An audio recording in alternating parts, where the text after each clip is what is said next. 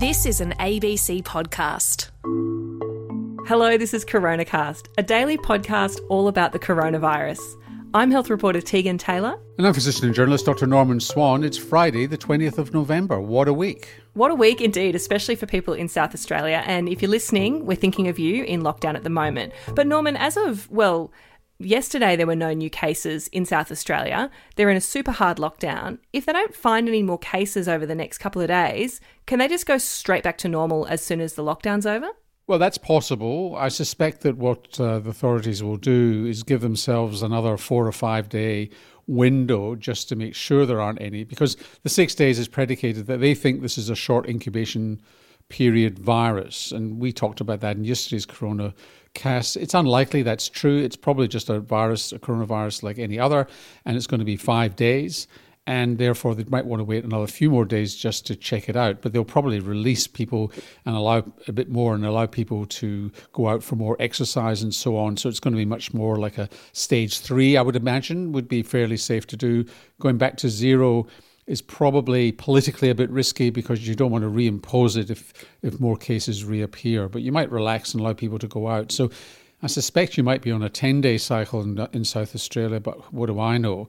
It's fantastic news. There aren't 0 cases with a lot of testing being done. And it is a lot of testing. It's in proportion. It's about the same as Victoria was at the peak of their pandemic. Yeah, we've been in touch with South Australian Health trying to see if we can get some more information about this strain that they were talking about that the public health officer was saying had a shorter incubation period and was milder, but they haven't been able to release that genomic info yet. So we actually don't know if it's materially any different to the other coronavirus strains that are circulating around the world. It's not. It can't really be. I mean, unless some mutations has occurred. This is a virus that's come in with somebody from Britain. It's going to be one of the circulating viruses in Britain. I'm not aware that the British are saying that they've got anything peculiar about the way their viruses are behaving. This was said at the beginning of the outbreak in New South Wales when they got somebody coming in from Victoria and you got the Crossroads Motel. It was said that they were noticing very short incubation times. They were worried it was a different kind of virus. You didn't hear much more beyond that because I think it was just an artifact of the cluster where you just got intense spread during the cluster, which makes you think that it's a different virus, but in fact, a different style of virus, but in fact it's not. So isn't the 6 days hard lockdown in South Australia kind of predicated on the fact that it's a fast-moving virus and that maybe is only 2 life cycles of the virus? Yeah, they're making the assumption that from their observations so far that people incubate it for maybe 3 days rather than 5 days or even less and become infectious within 24 hours of being infected. And that's what makes them think that it's a new virus that's not been observed before. But in fact, it's probably a function of the spread of the super spreading event rather than the virus itself. We've actually got a question on this very point from Belinda saying, is 6 days lockdown in South Australia going to be long enough when we know that in some people the virus can incubate for up to 14 days? Well, it's based on 2 cycles, as we just said, of assuming that the virus has a 3-day incubation period. It's very unlikely that this virus has a 3-day incubation period. It's likely to be just like all the other SARS-CoV-2 viruses, which is 5 to 10, 12, even a little bit longer days. Belinda's right, and it's likely you're going to have to go to 2 weeks in South Australia to be really sure if you've got day after day of 0 cases.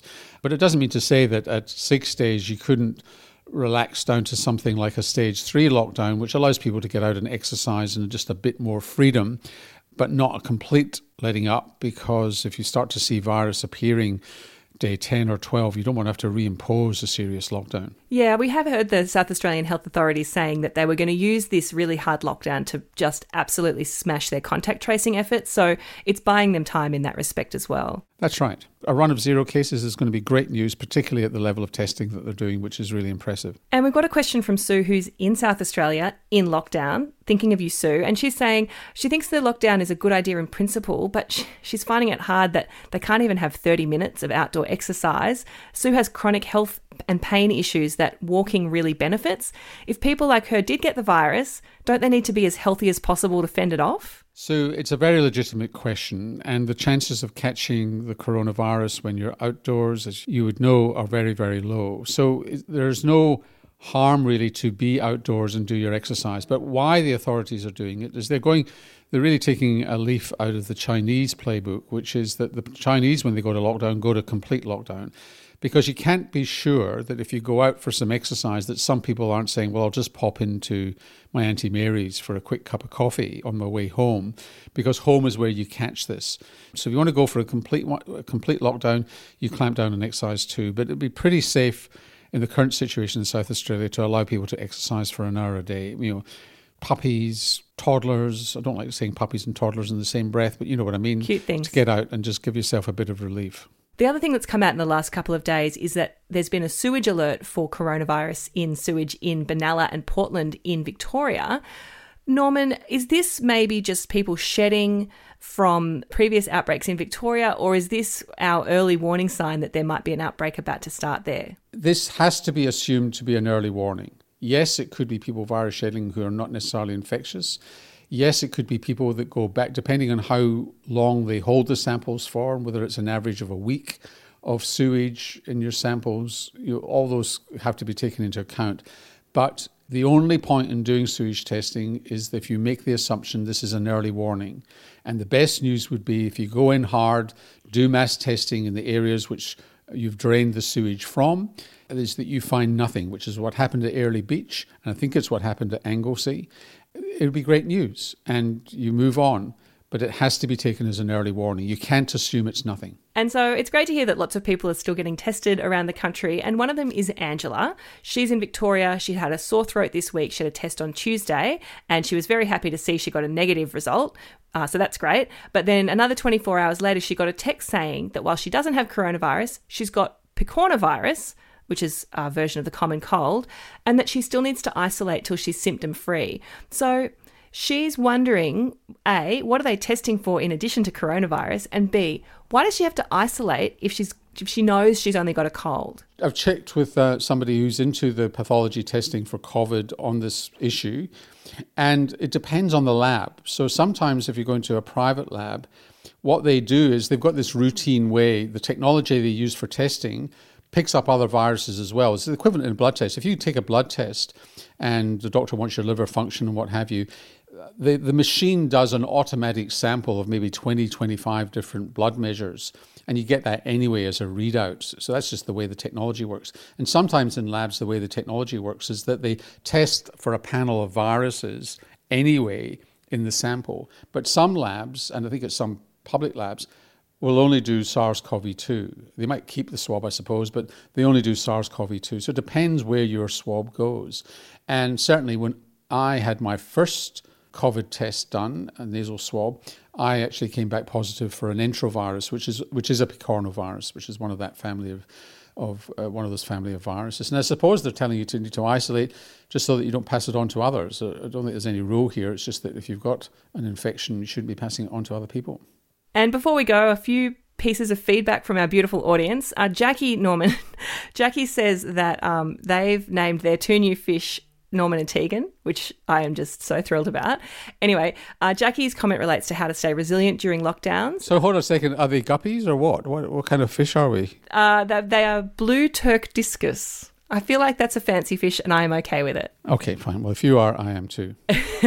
Well, Jackie says as a Victorian, she had to limit the amount of media she consumed. Initially, she was a news junkie, but as time went by, the constant barrage of negative commentary really was impacting her mental health. So her advice to South Australians is stay informed, but not obsessed. And Lillian says, Norman, I listen to you guys every day, and today as I was listening, I saw Norman walking. Surreal moments. I think Lillian might be your paparazzi. Lillian, wave next time so I know who you are. And one more from Catherine. Disagreeing with your assertion, Norman, that the SA lockdown is the right thing and that the WHO is wrong.